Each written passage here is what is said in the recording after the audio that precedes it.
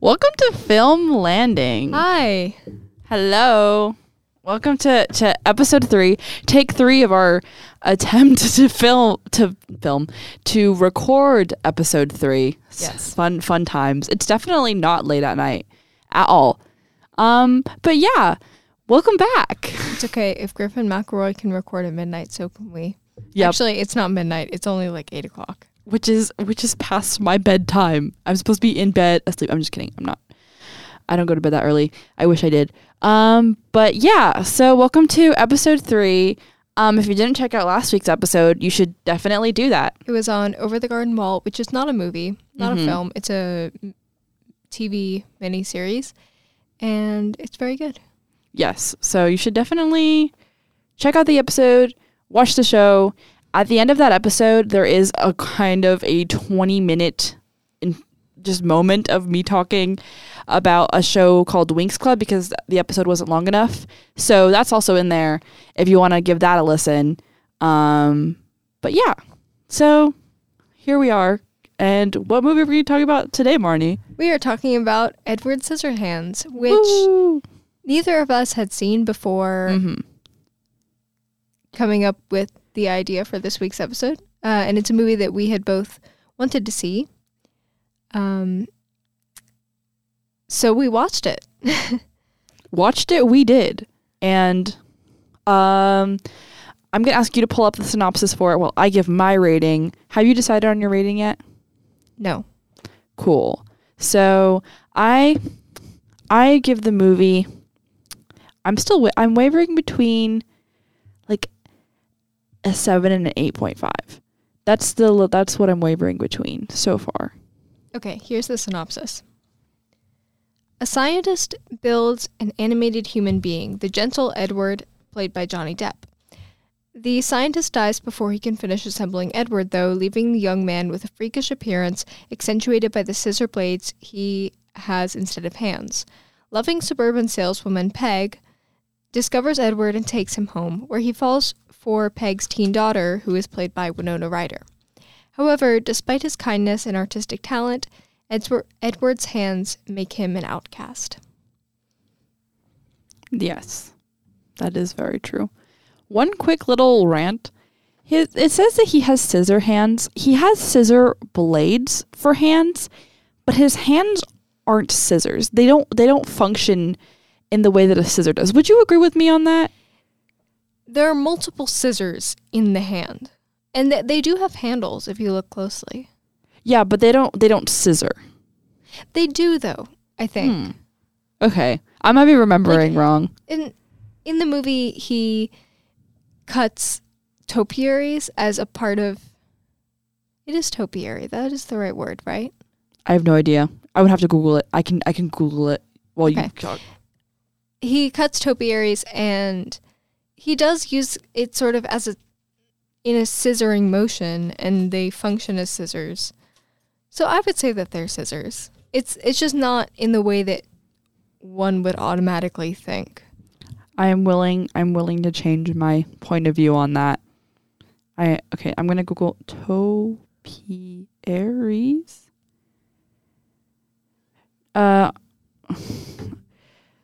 Relating to or being the practice of art of training, cutting, and trimming trees. Yes. So Edward Scissorhands is a topiarist. It's his art form.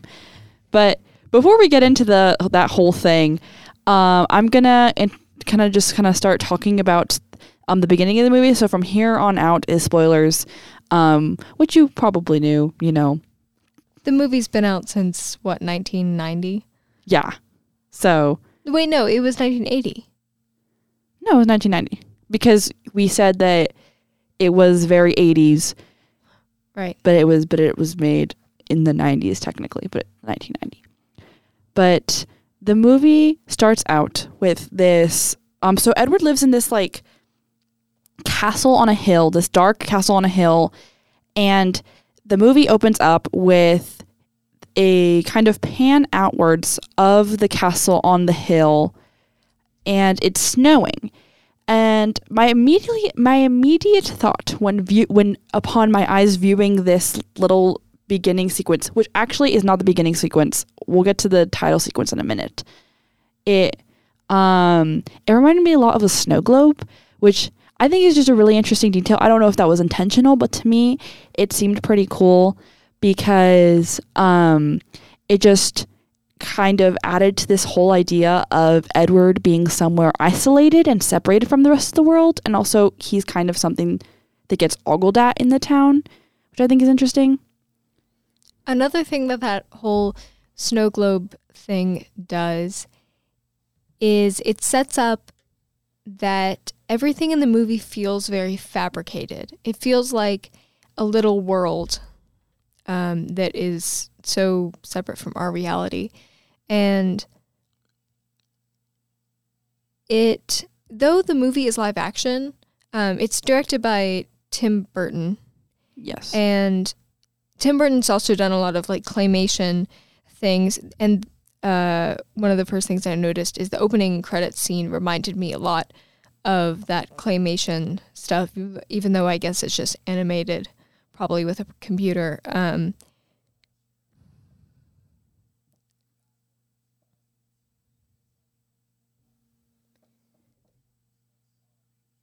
The way that this world feels so fabricated reminds me of that claymation stuff. Yeah, and I think that's very interesting because that in the beginning it opens up with obviously the snow globe thing that I was talking about, and then an older woman kind of starts to tell the story of why it snows to her granddaughter, and so we open up on this little suburban town, and for the movie there was actually an entire little suburb that had all of the buildings painted different pastel colors to kind of add this whole idea of unity. And we look at the houses and they're all cookie cutter houses, which I think adds more to this idea of fabrication. This is it's very set like, even though it's shot in a real place. It's always like the sky's always really blue and clear, and I think this whole idea of fabricated. What do you mean by it's shot in a real place? It is a set. It's shot in a real suburb. Really? Yeah. They have a whole little suburb that they took and painted the houses different light colors to kind of It's okay, that's interesting. Mm-hmm. Yeah. I saw this in a video essay that I was watching. But I think the fact that what I was going to add to that is that I think that the fact that it's in a real place, but they make it look so set-like is really interesting to me. Because as we later find out throughout the movie, none of the characters or the people in the suburb are perfect or in any way, shape, or form. They're very, very flawed and very, very human. But they kind of live in this world where they think that they're all part of this cookie-cutter shape. And then Edward comes in and he's the different one and he's the monster because of his appearance. It's very sheltered, it seems. You never really interact with the quote-unquote like outside world. The husbands go to work, but we don't really know what they do or anything. There's no implication of like a city outside of this suburb. We never leave the suburb or the castle. Yeah, or this particular street, really. I think we move around the suburb a little bit, but it's all the same neighborhood, and the castle is somehow within that neighborhood, which is really, really which adds more again back to the whole idea that he's so separated, but also I don't think so different from the rest of the people there, from the people inside of the suburb. I think it's a really cool way that they had it because. The movie then moves on so it opens up on the suburb, and then we have Peg, who is she's one of the main characters, and she's going around selling makeup products. Yes. Yeah, so her sort of going around selling makeup products is a great way to introduce the character and setting, I think. And So she's followed around, going door to door. She obviously knows the people that she's trying to sell to, so she'll have conversations with each of them. And we're introduced to the set of characters that we follow throughout the movie.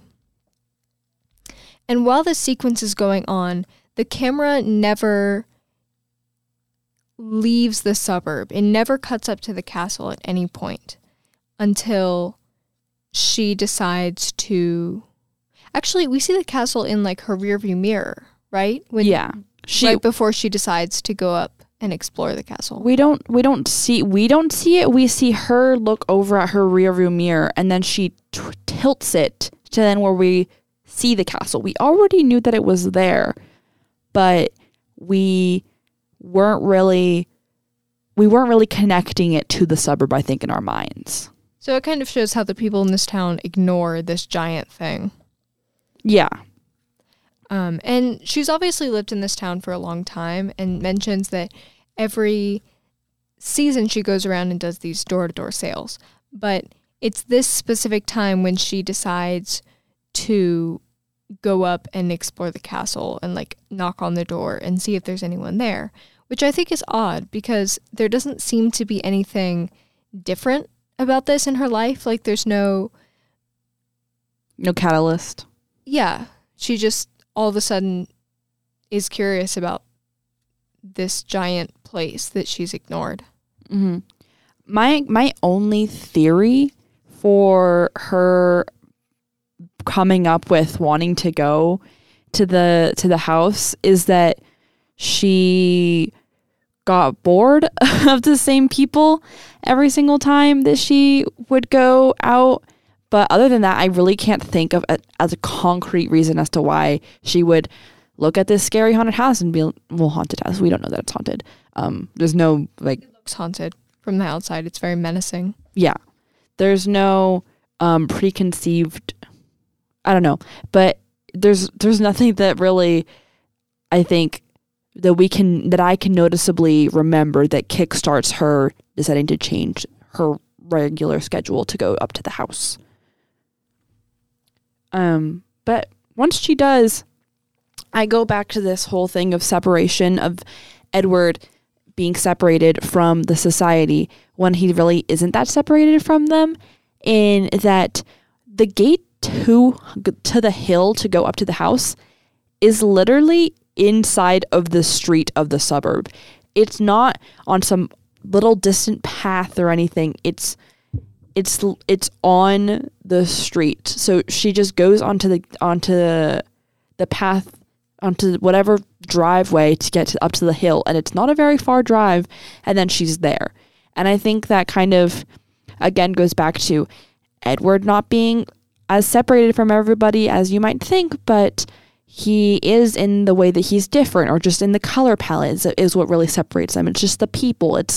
They're all neighbors, but because it's slightly different, they cause it to become more of a separated thing from themselves. Yeah, because it doesn't fit into their little aesthetic.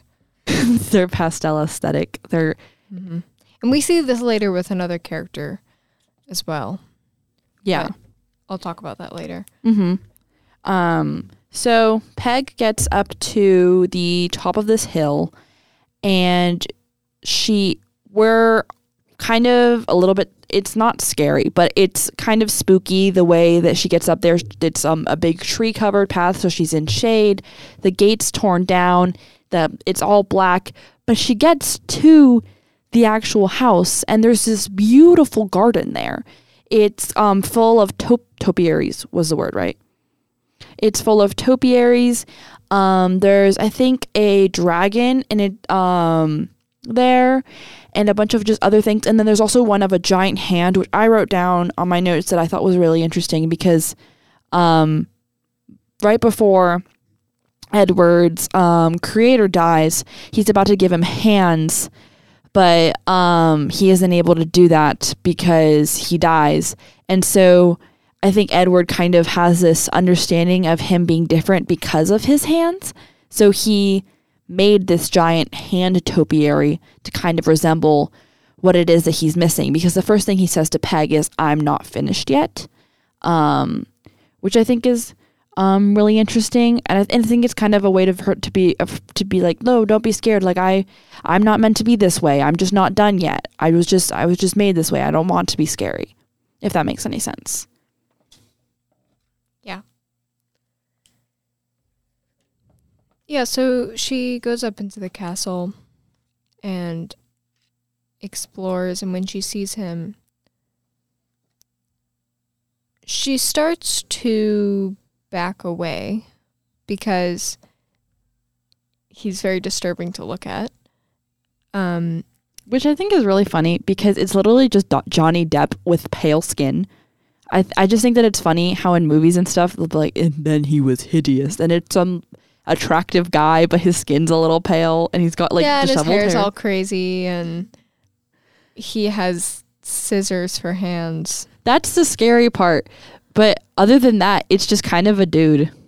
It's just kind of Johnny Depp. I don't know. I just think it's a little bit funny how they do that a lot in movies and stuff. But yeah, continue. And then he says, oh, don't go. And she immediately starts like acting very motherly towards him and very sympathetically. And we see like really how kind she is. Yeah. Yeah. Which I think later on we'll see separates her a lot from the people in her little neighborhood. But I personally think that the reason that she suddenly becomes very motherly, she has 2 children, and one of them is Kim, who is around, I would assume around Edward's age. I've researched, and I think he's supposed to be late teens to early 20s, and her daughter's around 18 because she's a senior in high school. So I think parents, I've heard, I'm not a mom, will always see their children as their children. So she sees this guy that's around her daughter's age, and he's living in this big giant house all by himself, and he has his room is a fireplace, which I think is just really interesting because there's no master there anymore. The guy who owned the house is gone, so Edward can choose where he sleeps, but he chooses to sleep inside of a little fireplace, and there he has a bunch of little clippings of just different things from, I assume, newspaper clippings and magazines, which is kind of his perception of the world, is how he sees the world is through these little clippings, which I just think is really interesting, that he chose to put himself inside of a little fireplace when he could have been anywhere inside of the house. I personally believe that it kind of ties back to his very childish nature, his very like timid nature, if that makes any sense. But yeah, so Peg sees him, basically takes pity on him and takes him home, back to her house. And as soon as she does, all of the other women inside of the neighborhood see her with Edward and immediately assume she's taken a man home, which I think starts to show the cracks in this little perfect idealized society, because one of the first women that we're introduced to is named Joyce, and we're introduced to her trying to cheat on her husband with the guy who's fixing her dishwasher, and then later on she does some other horrible things, but that's beside the point. Her and just the other people kind of show how this whole idealized little American town has these people in it that are doing their own wrong things, and now they're preying upon Edward because he's kind of this thing to ogle at. But before they even know who he is, their immediate assumption is that Peg is taking a guy home to cheat on her husband. Mm-hmm. There's a lot of visual juxtaposition that goes on in this scene, and that goes on throughout the entire movie. But it's especially prevalent when Edward is introduced to this town. Mm-hmm. Yeah. Everyone is dressed in very, not pastel, but very bright colors. There's some neons and pastels mixed in there. And even when Peg gives Edward clothing to put on, which I think is funny because he doesn't put it on Actually, he puts it on top of whatever it is that he's wearing. It's this very strange outfit. It's black or gray pants with suspenders and a white shirt. So there's no color being added to his color palette, even once he's kind of put into the society, which I just think is interesting in and of itself. So Peg brings Edward home, and immediately we are greeted by her house, which is it's a lot smaller, obviously, than the giant castle that Edward was living in. And not only that, there's a lot of furniture, which the house or castle that Edward was growing up in didn't have. There's a lot of like nice furniture because it's a nice little American home. And then there's I think there's a TV box, and then on top of it there's a bunch of pictures of Peg and her family, which kind of flips back to when Peg is introduced to where Edward lives, which is not furnished. There's just a bed, and then all the pictures he has is not of family or of anything that's familiar. It's a bunch of newspaper clippings and things that he's and just things that are his perception of the world. And then Peg has these pictures of her and her family, her daughter, which Edward becomes immediately enamored with because she's so beautiful, because Winona Ryder was so good. She's still very gorgeous. That would have been really mean of me to be like, oh, back when she was pretty. But, so it's very different from where he was living, and I think it's a direct kind of parallel to life in town and then the life that Edward was used to. Yeah. I just accidentally licked my mic.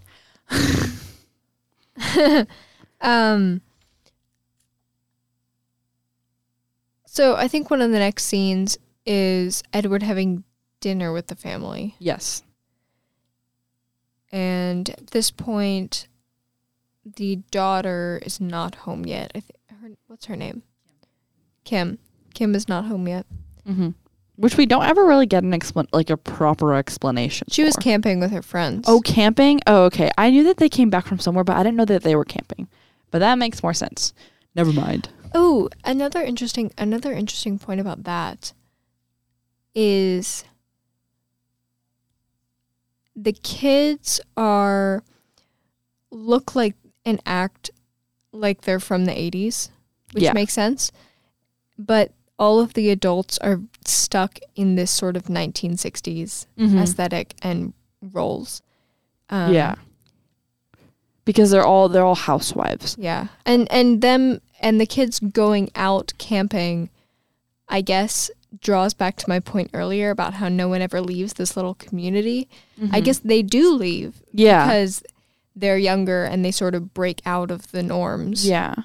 Which is kind of goes along with the age that Edward is, because Edward is different and strange, and he's the same age group as these teens who are breaking apart from the rhythms of whatever it is their parents are doing, because they do go camping, so they're leaving town, and they don't really fit into, well, they do fit into the classic, teens being teens role, but they don't fit into it in a 1960s way. I think that if they did, they would all be really young, because they would be the baby boomers. But obviously they aren't, because the movie's set in the 80s, but Peg she doesn't dress like she's from the 60s, but she very much acts like it. She just works at home and the husband's work. Something really interesting is that when all of the women are they're gossiping about Edward, they all go to this one corner, but then all of their husbands come home at the exact same time. And then in the morning, all of their husbands leave at the exact same time. And there's, like, every other house, 2 cars will pull out and leave, and then the other ones will pull out and leave. But all of them are leaving at the same time. They obviously just can't all pull out at the same time, because then they'll get into a car crash. So it's this rhythm of everybody going, and this ebb and flow of everyone just kind of, at least the men all coming in at the same time and leaving at the same time. All of the women hear about the same gossip, go to the same place, stay home all day, do the same thing. Whereas the kids go off and go camping. They come back, but they don't know. There's not there's not really a rhythm. We don't see kids going to school, coming back from school. It's not part of the rhythm of the day to day, which I think is really interesting.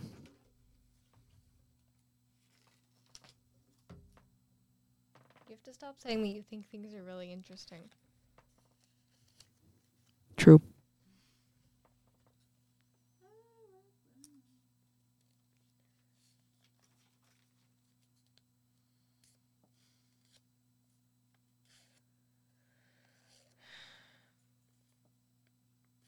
How much longer do we have? We've been talking for like 20 minutes. I'm going to count, but this 5 minutes I'm going to take out probably the pauses and stuff, so 20 minutes.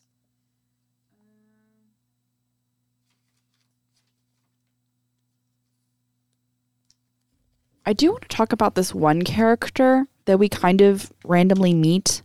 I have her in my notes as weird religious girl. I don't know if you have anything. I think I have her written down as Catholic lady. We're first introduced to her, I guess, in her own home. It's sort of the camera cuts to her watching these women gossip from the outside. And she is not included in the group because no, she's not. She doesn't fit into their aesthetic, and she doesn't fit. She's single, I'm assuming. And she doesn't wear bright pink colors. So we're introduced to her, she's wearing black and red together. And the inside of her house, too, is a lot darker than the inside of the other people's houses. So she kind of mirrors Edward in that way, I think. And we see that through the visual. The visual communication of her character. In the same way that we see that Edward is an outsider through his color palette and clothing. Yeah. Because he's not just an outsider because of his hands. It's very much his colors as well. And one of the first things she says that we hear from her is basically calling Edward a demon, some kind of evil that's come to destroy everyone. She's very she has a lot of Jesus candles up on her windowsill, and we see her, she's playing the piano, and I don't know, she just kind of, she will add to the hysteria later on in the movie, but she comes in and she's like, he's a demon, like, stay away from him, he's evil, blah blah blah. And we as watchers of the movie very much know that he's not. We've seen his interactions with Peg, and we know he's very calm and doesn't show a lot of emotion. He's very just timid and chill. He doesn't do a lot of things. He does get spooked very easily, and he's very curious about the world. But there's nothing that from watching him at the beginning of the movie that makes us think that he's evil. And I don't think there's anything later on that makes us think that either. So it's very interesting for us to be immediately introduced to this woman who's calling him a demon. Yeah. He may have been the product of sort of an evil experiment. And his creation may have been evil, but he himself is not evil. Yeah. And something that I still don't understand is the whole basis for his creation, because we see this old man who has his cookie making factory. He makes cookies or something, and then he decides by looking at one of the things that cuts the dough, and then he holds up a heart-shaped cookie to it, and he's like, yes, I'm gonna make a man out of you. Which is just, I don't ever understand what the purpose for it was. Was it he made robots, so he was like, okay, I guess I'm gonna try to make a human now. He's pretty successful. Yeah, I just don't understand what the catalyst for that is. I don't know if he intended Edward to be useful to him at all, because he didn't have to start out by giving Edward scissor hands. Like, he very much could have just given him regular hands to begin with. I don't know, because there's a scene where he's looking at a book with diagrams, and it has the scissor hands as like a stage in the process of making a man. So maybe he did figure out, like, oh, you have to go through this weird stage before being a fully fledged man, which I think is sort of a universal thing for just growing up. Like, you have to be in uncomfortable situations and go through uncomfortable phases of your life in order to be an adult. That makes sense. I did not think about it that way. I definitely thought about it on a surface level, but that does make a lot more sense. Because, I don't know, when you go back to thinking about high school you or stuff, there's definitely a lot of aspects of your personality that aren't developed yet. I'm not finished yet. And when you experience trauma, a part of you is stuck in the stage of life that you were when you experienced that. And so maybe him having to stay forever as having scissor hands has to do with, well, it does directly have to do with his creator dying and not being able to complete him. Yeah, that's very insightful, Marnie. Wow, you've done a good job. That's a very good thought, that it's a traumatic experience that he has to stay with. And then also, I think going into the town and things that happen later on are also add to that in a way. He does some things because of his hands that I think he will probably regret for the rest of his life, but there's nothing that he can do about it because that's just the way that he was made. So after Peg has Edward come and and live with her and her family, there's the women in the town who are obviously very intrigued by him. So they basically force Peg to have a barbecue where all of them come to the barbecue and are just there to kind of ogle at Edward. But before this, Peg and her husband discover Edward's talent for creating topiaries. He makes a T-Rex out of one of their bushes in their backyard and then makes a topiary of the family. So the mom, the daughter, and the dad and the son, which I just realized they're a perfect nuclear family, because I've always thought of a nuclear family as one girl, one boy, and that's exactly what Peg's family is. So in kind of an outside way, Peg's family is Do they have a dog? Yes, and they have a dog. So their family is... Do they have a dog? Wait, I might have hallucinated that. They might have a dog. I know there's dogs in the movie. If they don't, I'm sorry for lying. But either way, they out of everyone else in the movie are the ideal family, and I think them being the ideal kind American family, it just makes sense for them to take in Edward because they're the most perfect cookie cutter thing in this entire town, and they're the ones who who take in the weird and crazy looking Edward Scissorhands. I just think that that's such a fun little thing that they would be the perfect ones. Either way, they have a barbecue, and at this barbecue, Edward is able to show off the topiaries that he made in their backyard. So the one of the family and then the one of the T-Rex. So from there on, there's kind of this, everyone is watching Edward and is very much in awe of him. And now they see that he has this knack for creating topiaries that they go ahead and he starts to make ones in everybody else's yard as well. So we have a montage of him making one in other people's yard. And then... Unpaid. Yeah, unpaid. Which is very kind. There's even a moment where they have a conversation where Edward's with the family, and they're basically like, "Oh, Edward, you're asking why you're not asking for pay?" And I don't know if it's because he has no concept of money. I think throughout the movie, he's doing these acts of service for people as a way of earning a place in their society. Mm-hmm. That makes sense. Yeah, because I think he just wants to be accepted and loved because he's never experienced that before. And when he sees that something that he's really good at and able to do pleases them, he keeps doing it. And then one of my favorite things that he does in the movie is he cuts a dog's hair, and it makes me really happy because there's no catalyst. I keep saying catalyst. There's no motivation behind, oh, hey, Edward, you should cut my dog's hair.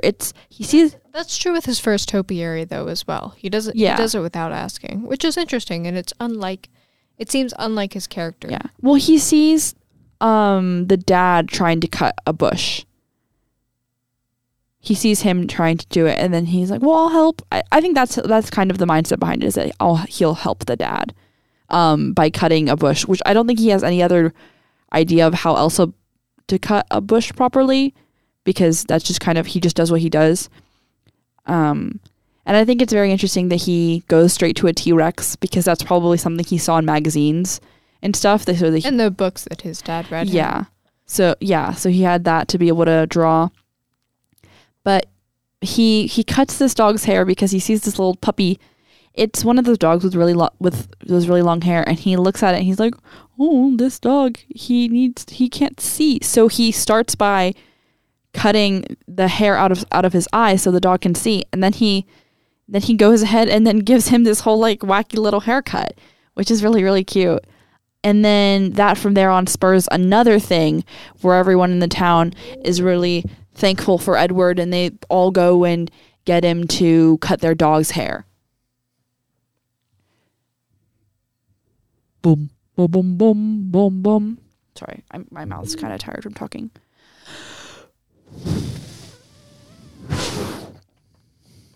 I'm at the end of my notes, but I'll continue to talk, obviously. Okay.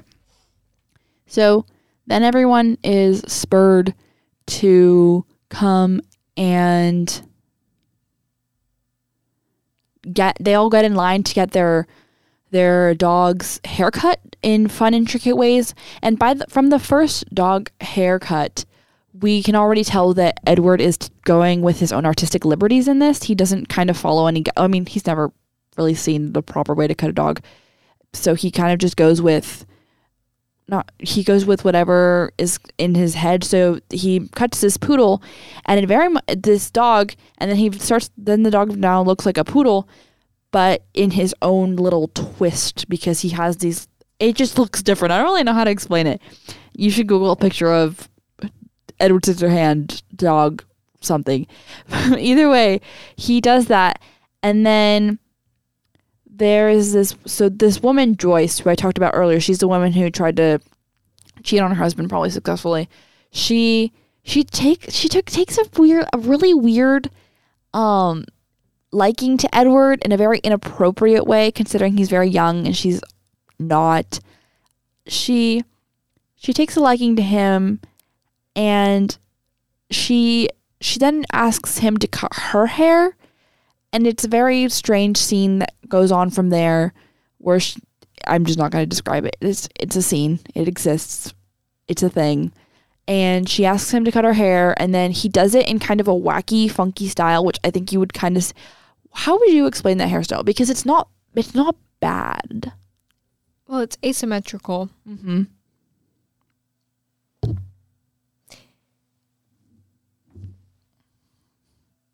It's very different from day-to-day hairstyles. Yeah, it's different than sort of the retro normal hairstyles. Yeah. I think it's something we'd see on a millennial today. Or whenever hipsters were a thing, I feel like a hipster would wear that haircut. Does that make sense? Yeah. Would you agree? So yeah. And then other women also asks for haircuts, and he gives them really unconventional haircuts, but they're all really happy with it. They all love it, which is very surprising. Very, very surprising. I think they enjoy more the fact that they're getting their hair cut by him. And the fact that he's bringing something to this town that's outside the norm. Yeah, that's different from what they're used to seeing. Exciting. Yeah.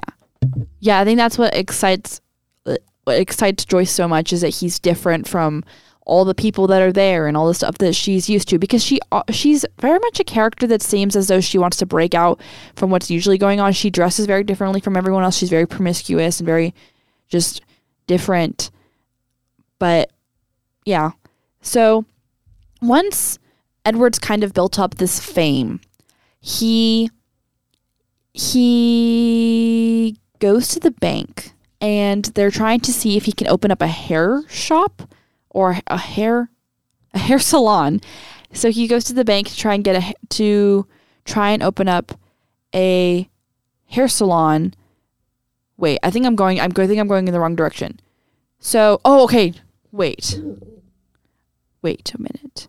So Joyce has this place that she owns that's a hair salon, and she brings Edward there to basically be like, here, look, this is what your the hair station would look like, blah, blah, blah, blah. And then she makes advances towards him that are very inappropriate, and he gets out of it, and then he goes back to the family, and he's basically like,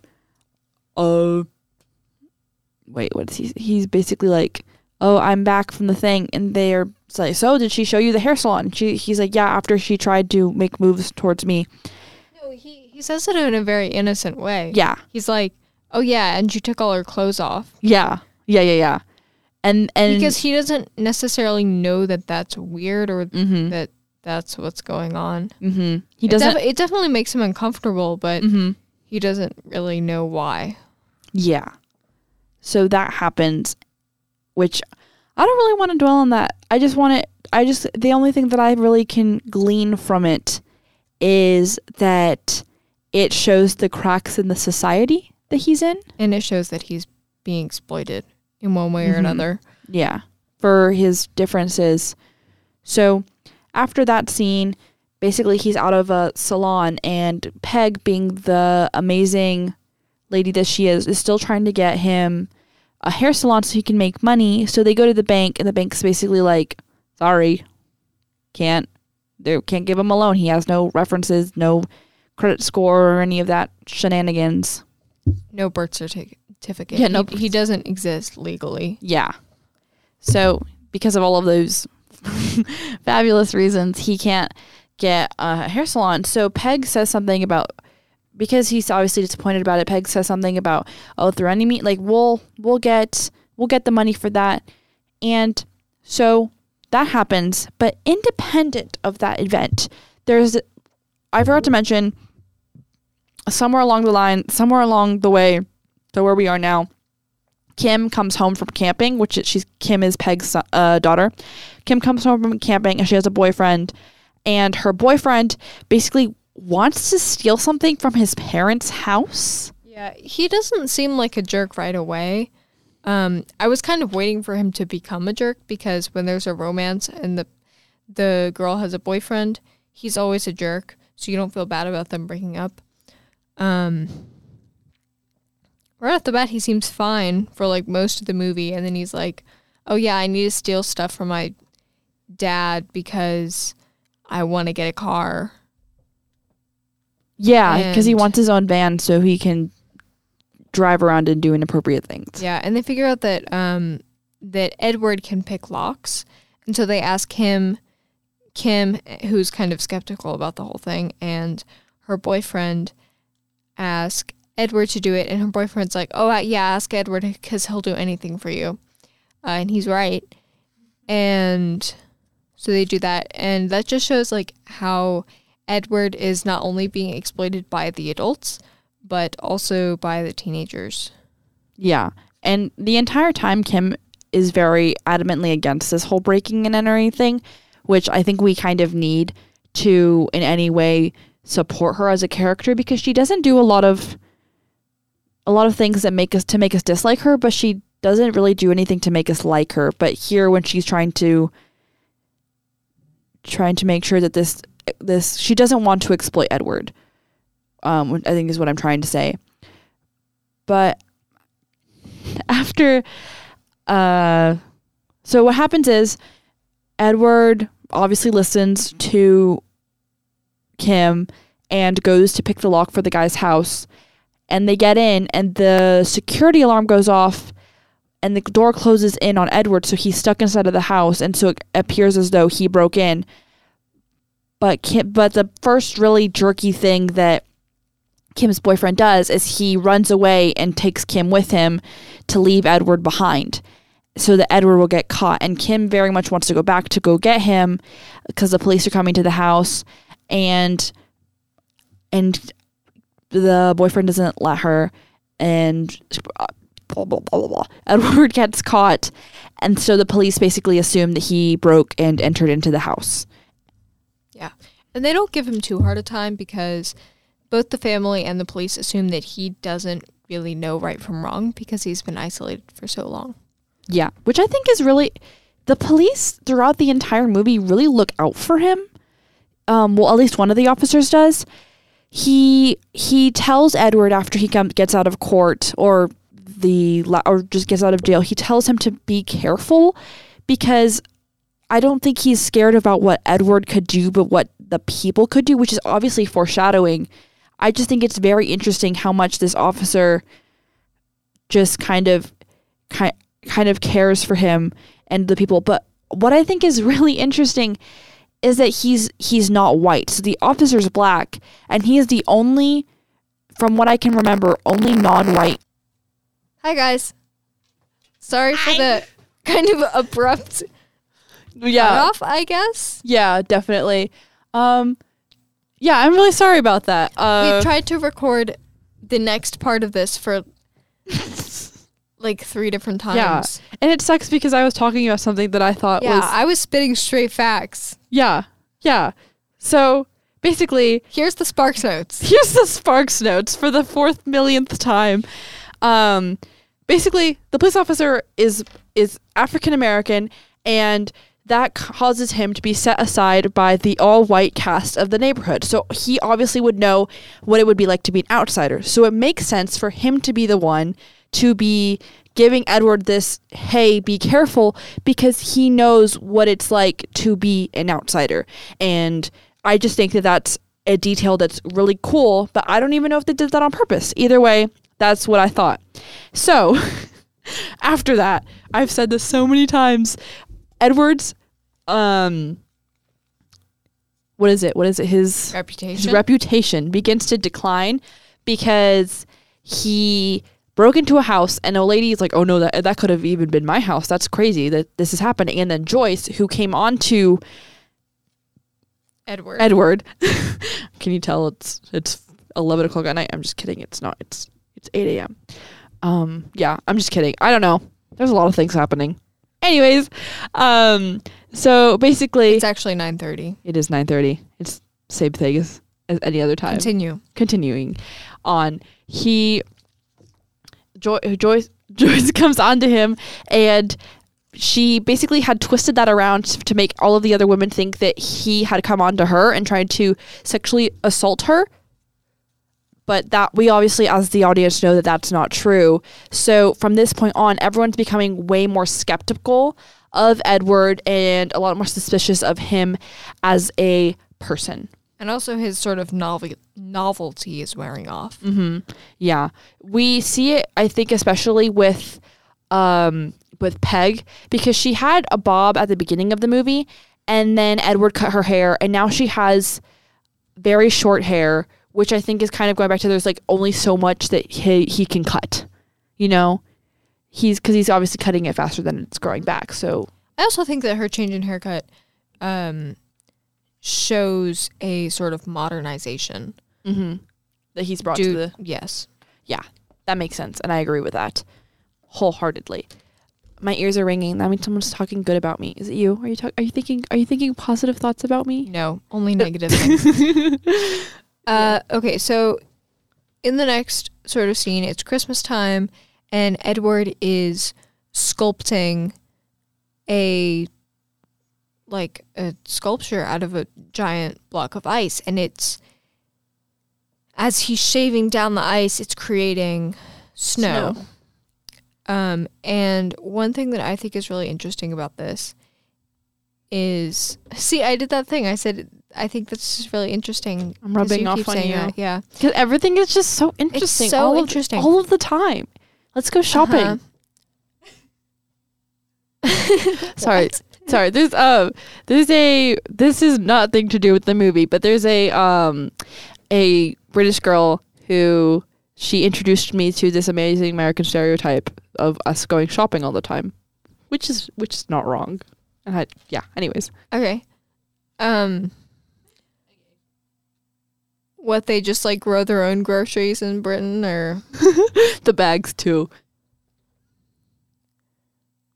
Tesco is a lie.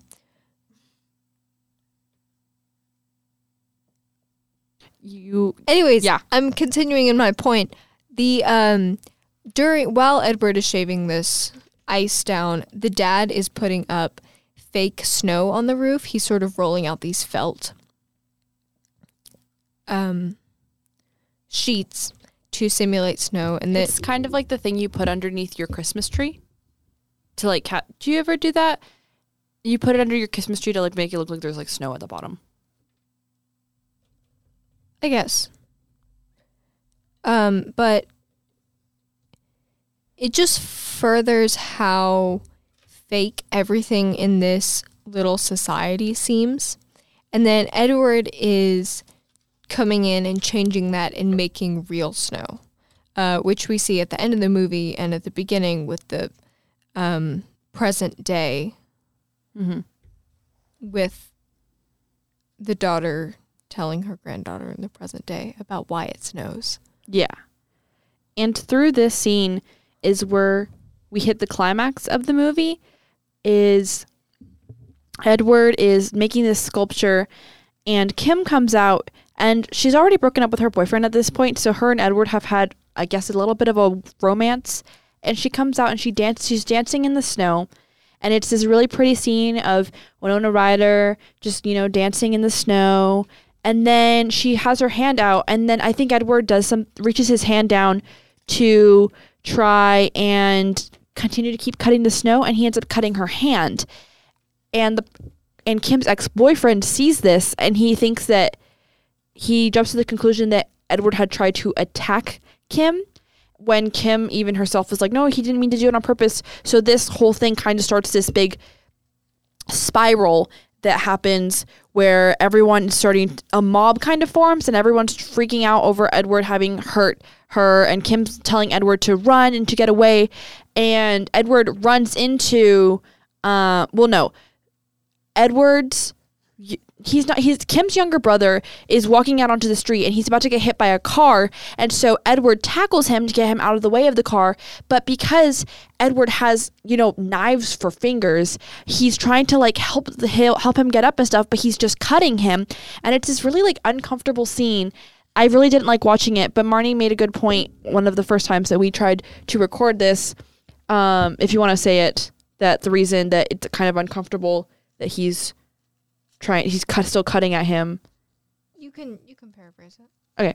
You said that basically it shows his still kind nature where he's trying to help, but it's not his fault that he is the way he is and he just can't.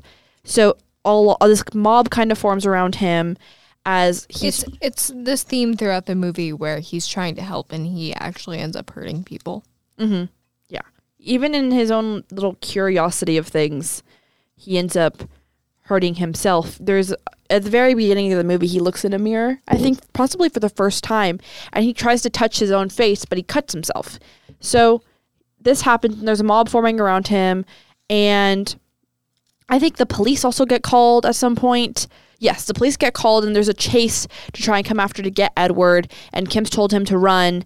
The police officer arrives and finds Edward, and Edward runs up back to the castle, and the police officer shoots his gun not at Edward but into the sky, I think kind of as to make the people feel safe and to make I don't know, I struggle to say that it's a warning for Edward about coming back, because the expression on the officer's face is very much of concern and sadness, because I'm pretty sure he knew that something like this was going to happen with someone like Edward, but there's nothing that he can do. He just kind of does it to appease the people. So Edward is back in his little castle, and I think Kim goes to find him. No. Kim's boyfriend goes after him because he's still rampaging, and he goes up there to try to hurt him, and Kim follows after him, and Kim is basically like there in the fray as Edward and Kim's ex-boyfriend are fighting. And through this, the mob is coming back up the hill, and Kim's ex-boyfriend falls out of a window and dies, which then is obviously a really big dramatic thing. So Kim finds an extra hand prototype thing for Edward. So she goes to lie to the town to be like, Edward's dead. They killed each other, kind of as a lesson, I guess, to be like, look what this did. They ended up killing each other. And that's kind of the end of that. And the mob goes back to town, and Edward is left to be in the house all by himself. Presumably stays there for eternity. Mm-hmm. Which the movie then goes back to the old woman talking to her granddaughter, which I already knew was Winona Ryder when I saw the movie open up, because I've just seen her in a bunch of other things, and I know her now as, I think, a 40-year-old woman. 40. She's probably like 40 or 50. Yeah, 40 or 50-year-old woman. So because I know her now as that, I was pretty easily able to discern her voice. So I knew that it was her the whole time, but she kind of just tells... She's 51. She's 51. So she tells her granddaughter... Well, her granddaughter asks her, why don't you go back up there to greet him again? And she goes, well, I want him to remember him as I was, because she is now older. And basically, the explanation for why there was snow is that Edward continues to make ice sculptures, and it somehow projects snow onto the entire neighborhood. And that's kind of how the movie ends. Yeah. I think that shows the lasting influence he had on the town. Yeah, that he still somehow changed it even after they cast him away. And I'm very focused on the entire idea of the mob mentality that occurs around him. That even though he showed them so much kindness and he showed so much goodness towards the people in the town, they still turn against him in the end. It's not even strange to me. I know why. But back to, I know I just summarized the rest of the end up of the movie, but back to the weird religious girl that we talked about earlier. She shows up again after Edwards has already gotten in trouble by the police for the first time. She basically goes to the town and she's like, I told you he was a demon. And then she becomes part of the group. She becomes part of the group of women, and Peggy does not. Peggy was going to host a Christmas party, and nobody comes to it because Peggy's not in anymore, because she doesn't have the exact same mentality as everybody else, which I think is really interesting. How religious lady was out when everyone was interested with Edward, but she's in once everyone's turning against him. But Peggy, who was always looking out for him, was only popular when she thought the same thing as everybody else. Yes. Yeah. So, I mean, that's most of my thoughts on the movie. We still have about 10 minutes left to talk. So, yeah, I want to know, have you thought any more about your, your overall impression of the movie? Yeah. I think I want to talk a little more about how Edward can symbolize, disabilities, mm-hmm. or being neurodivergent or different in a society that is not accepting of that. Yeah. Go ahead. So I think that Edward, one of the ways that this movie could be viewed is Edward Scissorhands as a sort of metaphor for disability. Because it's something that he can't control, and it's something he's ostracized for. And I think at one point, Peg tells her son, "Oh, it's rude to stare," which is something that is very common among people with visible disabilities or people that act differently than what we expect. Anyone who, especially with younger kids, anyone who looks different. Mm-hmm. Yeah. I definitely, Tim Burton, he said before that he views himself as someone who's outside of a normal director, and I think that in his movies, especially ones that are good representations of his work, such as Edward Scissorhands and The Corpse Bride, show how he likes to portray an outsider. And I don't know if he completely had this idea of a person who was disabled in mind, but I think you bringing that up is a very good point, that it is just like, it reminds me of how there are people who at schools have had disabilities, and if it's of advantage to some people, they will try and exploit them for it, but then if they're no longer of use to them, make fun of them for it. Mm-hmm. Or it also demonstrates how certain disabilities can provide certain advantages. Mm-hmm. So, like, for example, if I know that dyslexia is an example of this, like, it provides challenges. It presents challenges, but also people with dyslexia are known to be really creative. And so that's an example of like how that can mirror someone like Edward, who can be very creative and can use his scissor hands for good. Mm-hmm. But it's very challenging for him to navigate life with it. Yeah. And there's very few people that accept him for it, which what I really like about the movie is that Peg and her family don't ever turn their back on Edward. Even at the end, they still are trying to get everybody to get off of Edward and to get away from him, because they're the ones who live with Edward and actually know him, whereas everybody else only knows the small little snippet that they've seen of him. My boyfriend, he has a older brother with special needs, and there have been people who have said some very unkind things about him before, and obviously from like that little snippet that person had seen of him, they don't know what he likes or what he's like as a person. So because they don't have any insight to his life, they don't see the value that he holds, that I've been fortunate enough to see, or that my boyfriend got with being his brother. So because everyone in the town only gets these snippets of Edward, they're able to more easily fabricate this idea of him in their brain, unlike Peg and her family, who live with him and have cared for him and have conversations with him and actually get to see what he's really like as a person. Yeah. Yeah. It's a weird movie. Yeah, definitely. There's lots of things that I still don't understand. I don't understand how Edward was able to get little clippings of things and put them onto his wall if his hands were scissors. How did he glue them on?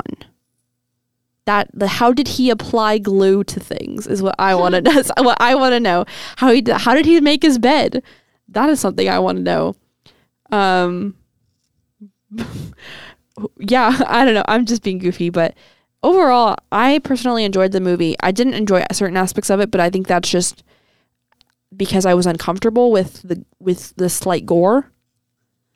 But the discomfort is part of you understanding Edward's experience. Yeah. I think that if they took that away, it would take away some of the meaning behind it. So it's good that they kept it in. I just am very squeamish. So what about you? What did you think of the movie? I give it a 7 out of 10. Valid. I think I'm in between 7 and 7.5. So 7.25. 7.25, yes. That is my final rating for this movie. But yeah, I think we're done. I think that was a good high five. Was that loud enough? We have to do that loud enough for the microphones.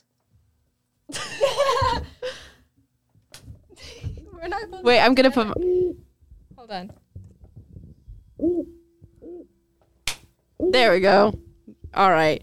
After so many technical difficulties, we've made it to the end. Let's hope the whole episode doesn't get deleted. Yay! All right, guys. Thanks for listening. We don't know what we're going to be doing in 2 weeks. But we will be doing something. If you have any movie suggestions, May not be a film, but it will land. Yeah. All right. On that note, wait. Actually, say something interesting. Did you know that?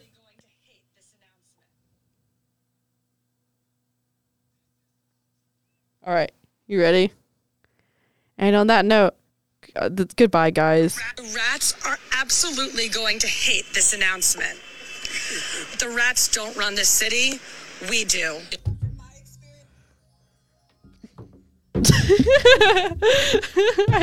That's not the button that I meant to hit. No, it's wonderful. All right. Bye. Bye. Losers.